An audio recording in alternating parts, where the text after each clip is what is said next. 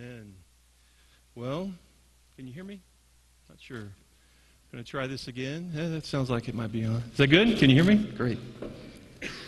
The Lord is good. His faithfulness continues to all generations. I'm thankful today for the goodness of our Lord, and I love Him today. If you love the Lord today, say amen. He is worthy of our praise, and I'm just thrilled for what God is doing. If you have your Bibles this morning, turn to Ephesians chapter 2. Ephesians chapter 2, we're going to be looking at a few verses of Scripture there together. Today we conclude our sermon series entitled Mission Possible over the last really 5 weeks. It's been a few more weeks than that, but over the last 5 weeks I've been able to share with you just some examples of places throughout Scripture that God calls us to live really far beyond our ability to do it on our own, and yet He calls us to that, and He says, you know what, if you believe and trust in me that I'm able to work in this way in your life, I'm going to do some incredible things for you. And what we feel like is impossible, God can do the possible, right? He can make it possible in our life. If you're glad for that this morning, say amen. And I'm thankful this morning to have heard reports over these last few weeks about people who have said, you know what, I've trusted God and He is answering these prayers in my life. And so it's been so encouraging to hear that as well. And so I'm glad today just to remind you once again that there is nothing impossible for the God that we serve. He is able to do all things. Amen? And so let's continue to believe that this morning. And today, His mission, as I've shared with you some different missions over the last few weeks, His mission, if you choose to accept it, is to live victoriously. To live victoriously. Think about this with me this morning. God wants you to live a life of victory. God wants you to live a life of victory, so much so that He made a way for you to move from being defeated to being victorious. God sent His Son Jesus to do what you could never do on your own. He sent Jesus to do what you could never do on your own, to win the battle over sin and death. And as a result of Christ's victory over sin and death, He has gifted victory to you. You have the gift of victory today. It's yours through Jesus Christ. And Paul shares that good news with us here in Ephesians chapter 2, and it's in that context that I want you to hear these words, some that may be familiar to you, but think about that. We have victory in Jesus. Here's how Paul shares it. But God being rich in mercy. Now we read right over that. But Paul uses this description of God. But God being rich in mercy. He doesn't just say God being merciful. He says God being rich in mercy. I remind you that mercy is God not giving us what we deserve. If you're glad today that God has been merciful to you and not given you what you deserve, say amen. And He doesn't do it just a little bit. God being rich in mercy, abundant in mercy. Think about that. But God being rich in mercy because of His love. No, because of His great love, with which He loved us even when we were dead in our trespasses, made us alive together with Christ. By grace you have been saved, and raised us up with Him and seated us with Him in heavenly places in Christ Jesus. Wish I could unpack this a little more for you today, but catch this. He starts out by reminding us, even when you were dead in your trespasses. Even when you were dead, okay? So we're dead in our trespasses and sins.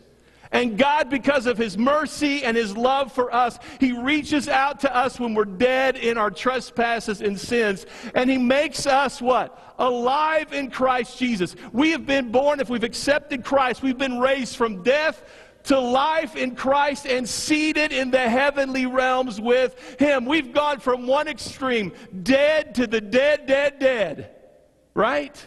To seated with Christ in heavenly places. If you're thankful for that transformation work of Christ, say amen. That is what He wants to do in our lives. He's describing us to it. Paul is describing it to us using the greatest words that he can use, right? Because he's experienced this.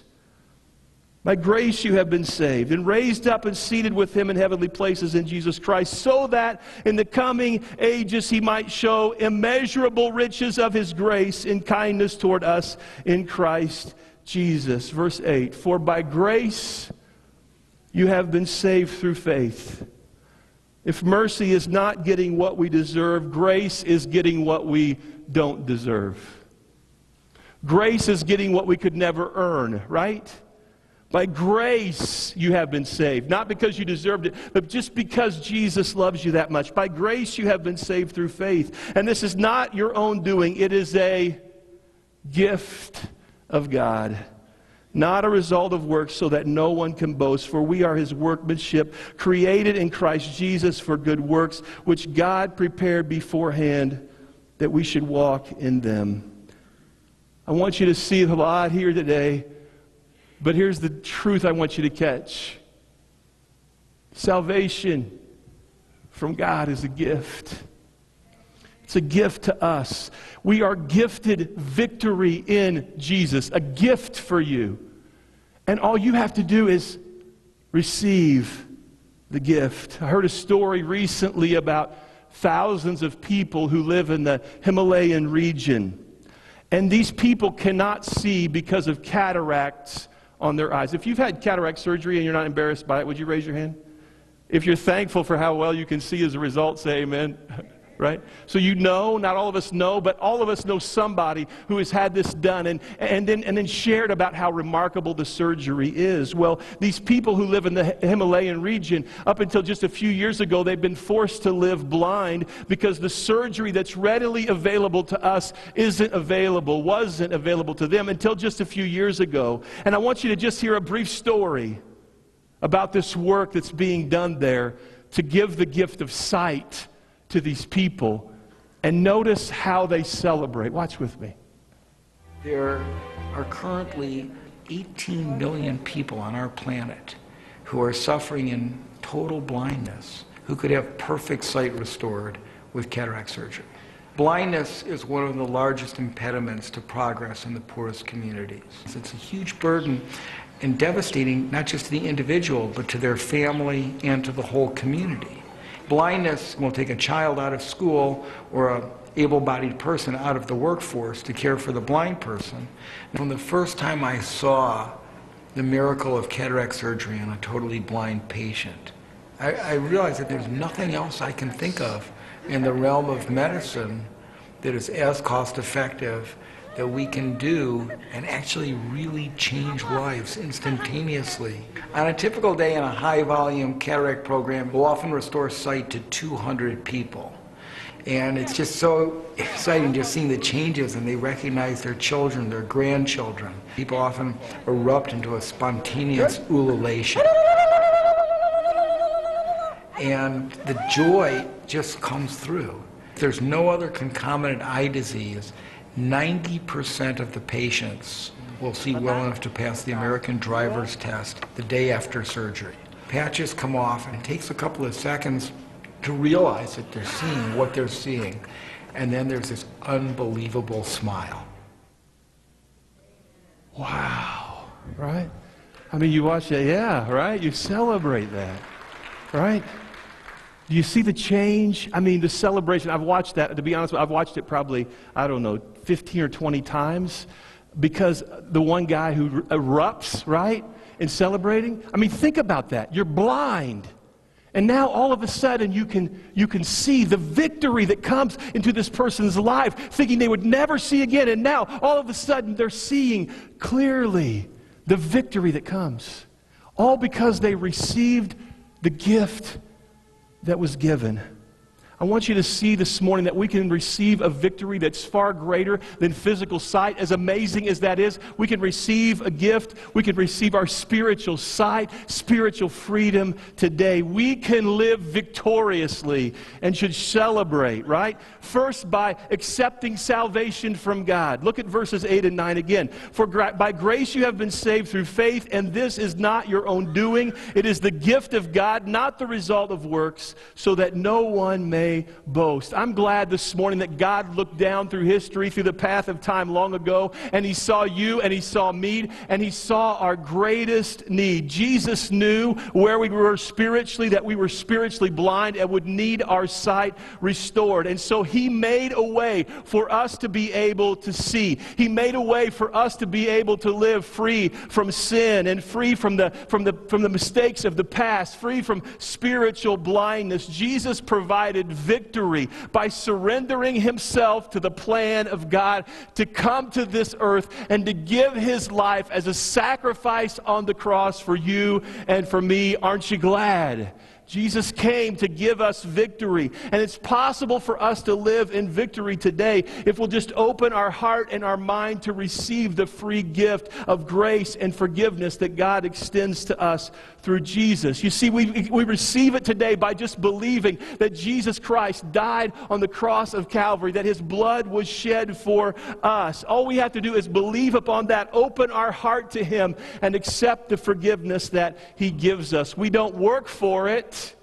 We don't earn it in some way. We simply believe and receive His grace and forgiveness. If you're glad for that this morning, say amen.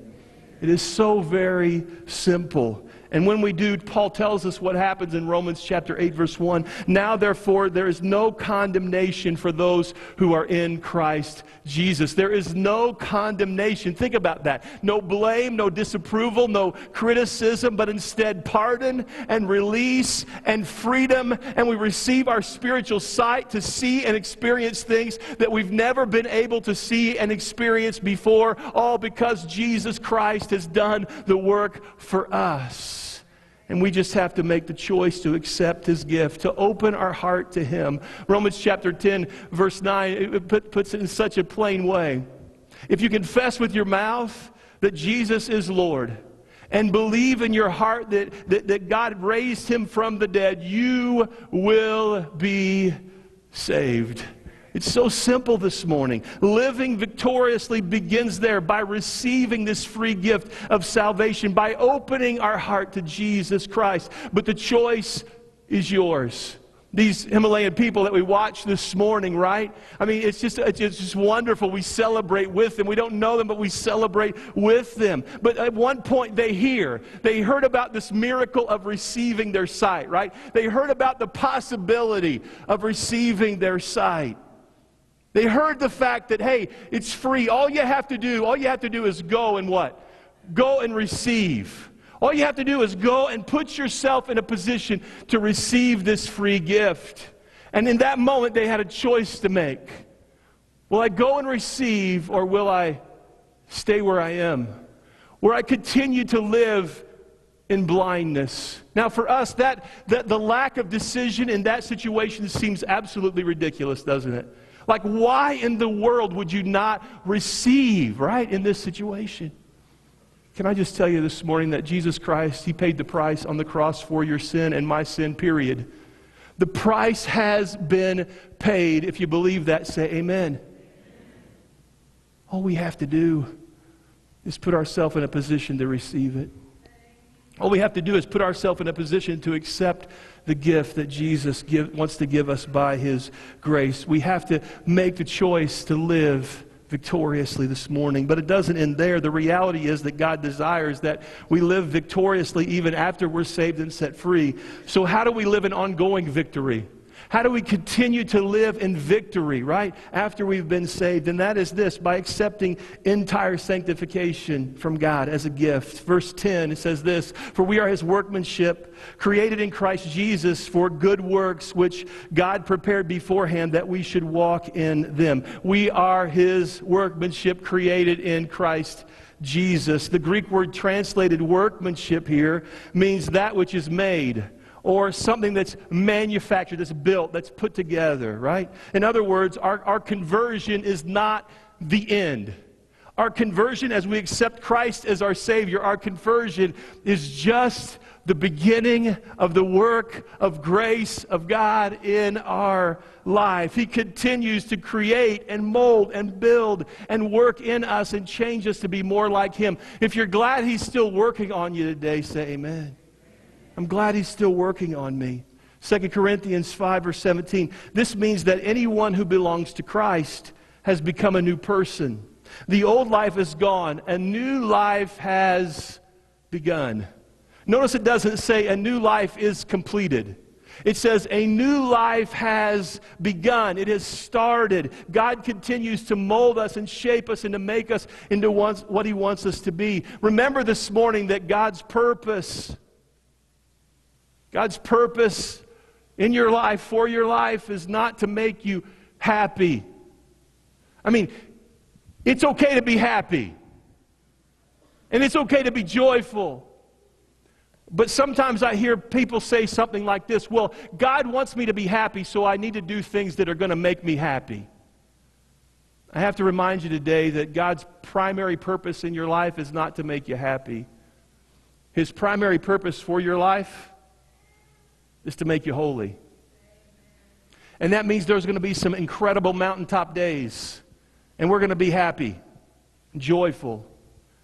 But we're also going to walk through some difficult times in our life where God is going to do the work of refining us and shaping us and molding us and changing us. And on those days, while we can't say it's a joy, happy day. That's a saying around my house these days. Hey, let's have a joy, happy day. Kids, joy, happy day. It's a choice, right? I could choose to be happy even when things are tough, right? But it's a choice. Through those difficult times, God wants to refine us and make us holy, make us more like Christ. That's what holiness is about. It's about, Lord, I want to be more like you every single day of my life. I want you to shape me and mold me. I have to remind you today that conversion, becoming saved, is not the only important experience in our Christian walk. After salvation, God wants to continue to grow us and change us. An example of this would be the resurrection of Lazarus. After Jesus raised Lazarus from the dead, He said these words, Lazarus, come out of the grave. He said, loose him and let him go, right? Take off the grave clothes. Loose him and let him go. This man is alive. Get him out of the grave clothes that he's in. We are alive in Christ as we accept Him as our Savior, but now we have to get out of the grave clothes, so to speak. And Paul kind of speaks to that idea in Ephesians chapter 4, if we move on from where we are, on down to chapter 4, verse 22. For you were taught with regard to your former way of life to put off your old self, which is being corrupted by its deceitful desires, and to be made new in the attitude of your minds, and to put on the new self created to be like God in true righteousness and holiness. I have to remind you today that the same resurrection power of Jesus Christ that has saved you, the same resurrection power that took you out of the graveyard of sin and gave you a new life has begun. That same resurrection power can purify you,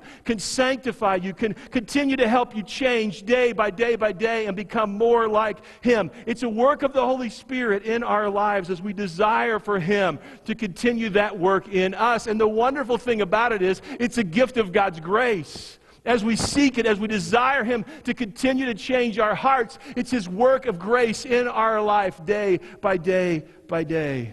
You see, what happens is so often after we're saved, we still find ourselves struggling at times. Find ourselves struggling at times with the same issues.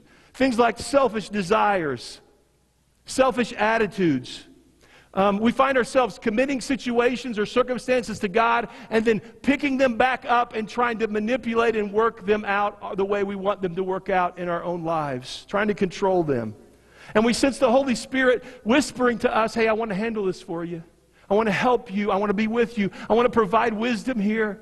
And yet, instead of really receiving that, what we try to do is we try to handle it in our own power and our own strength. And instead of living in victory and in peace, we live in stress and defeat and turmoil.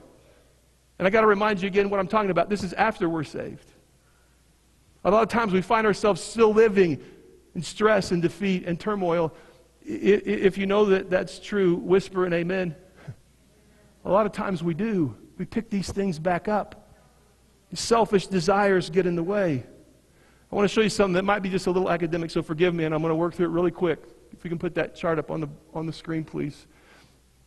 I've showed this to you a long time ago, but I think it's so important. I go through it in membership class, each one that we have, and it's just a simple thing. But you see the star there by B, right? B, that's the work of forgiveness in our life, salvation. B is where we accept Christ as our Savior. And you notice A is out before that. That's the prevenient grace of God. Aren't you thankful when you were dead in your trespasses and sin that He didn't leave you there, but that somehow Jesus, through the power of His Holy Spirit, began to reach out to you and remind you of His love and goodness and mercy and grace even before you knew Him? Aren't you glad for that? That's what A represents there. He draws us to Himself, and we come to a place where finally we receive the gift and we lay our heart down. But notice that the work doesn't stop there, but the growth continues.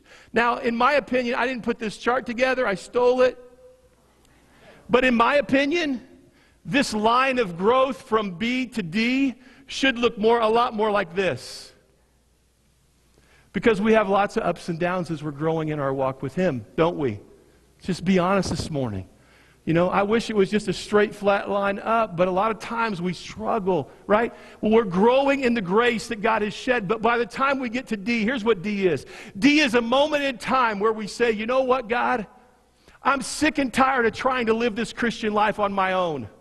I'm sick and tired of trying to still work through these problems and situations and manipulate things, and I'm tired of my sinful desires and nature always tempting me to do the wrong thing and me falling back into that. Things like picking up control again. Things like desiring to have my own way all the time. Remember, we're Christian, but we can still, as a Christian, desire to have our own way all the time. Until we get to a place where we get so tired of living that way that we completely and totally surrender ourselves to God. And we say, God, I'm so tired of trying to do this on my own. I need you.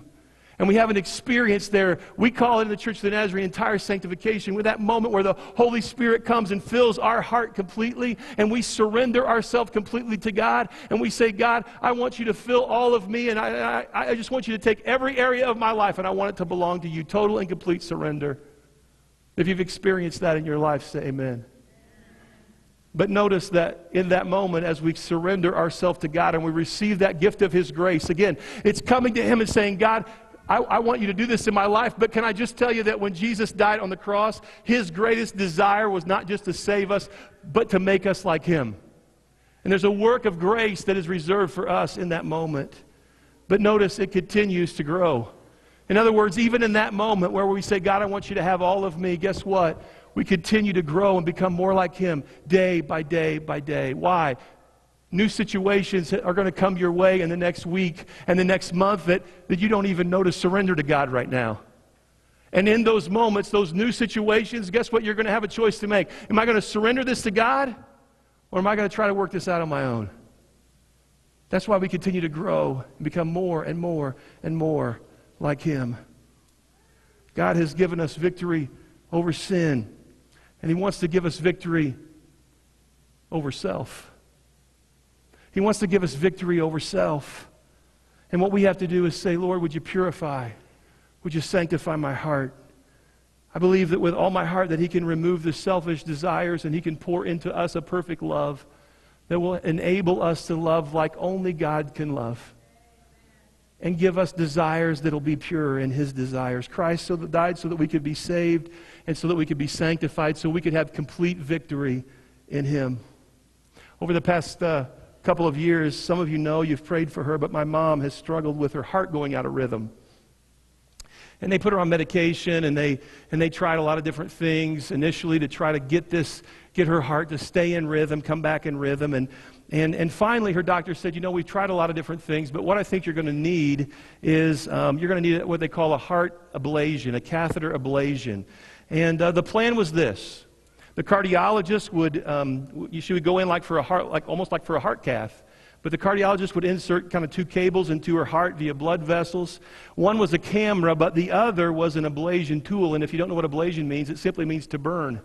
So she's got all these misfires going on in her heart. And so the goal was to go in and begin to burn these cells that are misfiring and to get her heart beating in rhythm once again.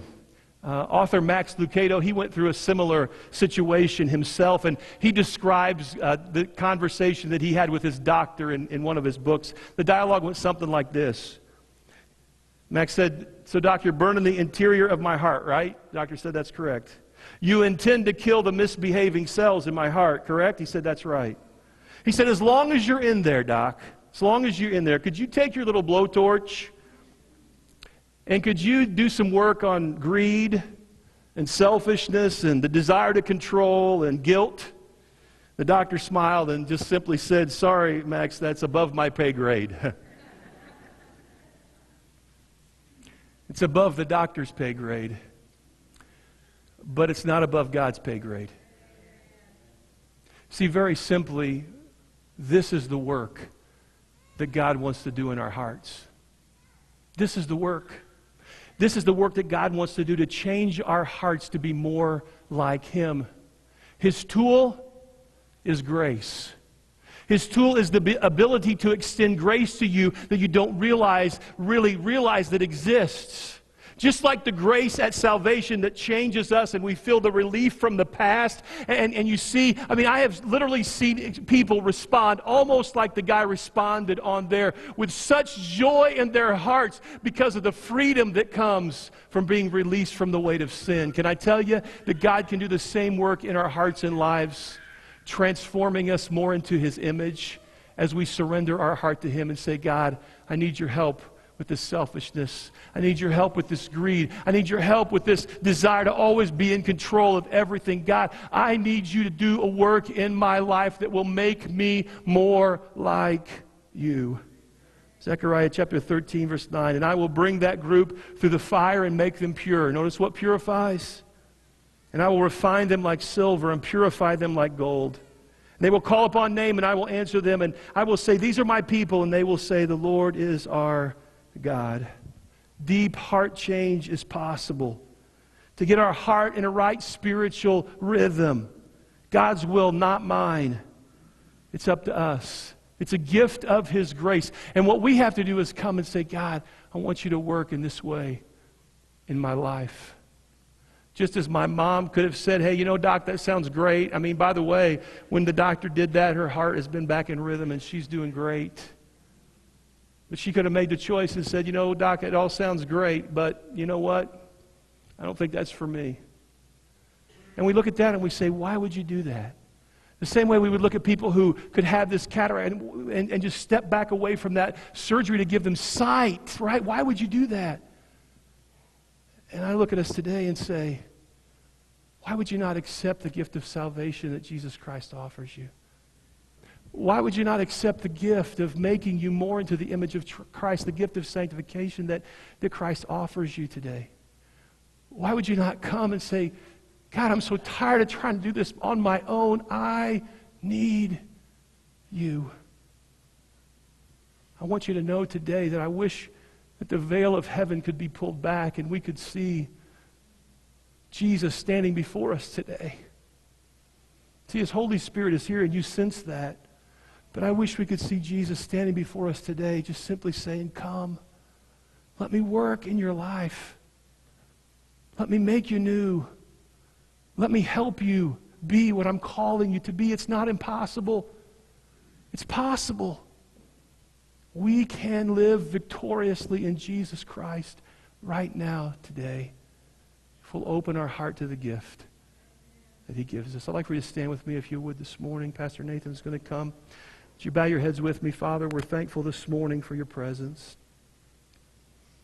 Even more thankful are we for the gift that you promised to give us, the gift of salvation, the gift of holiness, Lord Jesus. You want to make us more like you, and you want to empower us, enable us to live the life that you've called us to live. But that's all a work of your grace in our lives. And our responsibility is simply to just come and put ourselves in a position to receive. And so my prayer this morning is that you would help us to just come and say, here I am, Lord, here's my heart. Would you do a work in me? I will believe upon you, my faith is in you. By coming, we say that. Lord, that your grace would be extended to us in ways we've never experienced before because we trust you today. We love you, Lord. As your heads are bowed this morning and as we take a moment to open the altars, Lord, you're welcome to come forward and kneel and pray or come and stand or be seated, however you feel comfortable. But I'd really love for you to come and just seek the Lord. If you sense Him speaking to your heart this morning, come and seek Him and receive from Him today. As Nathan sings, would you come?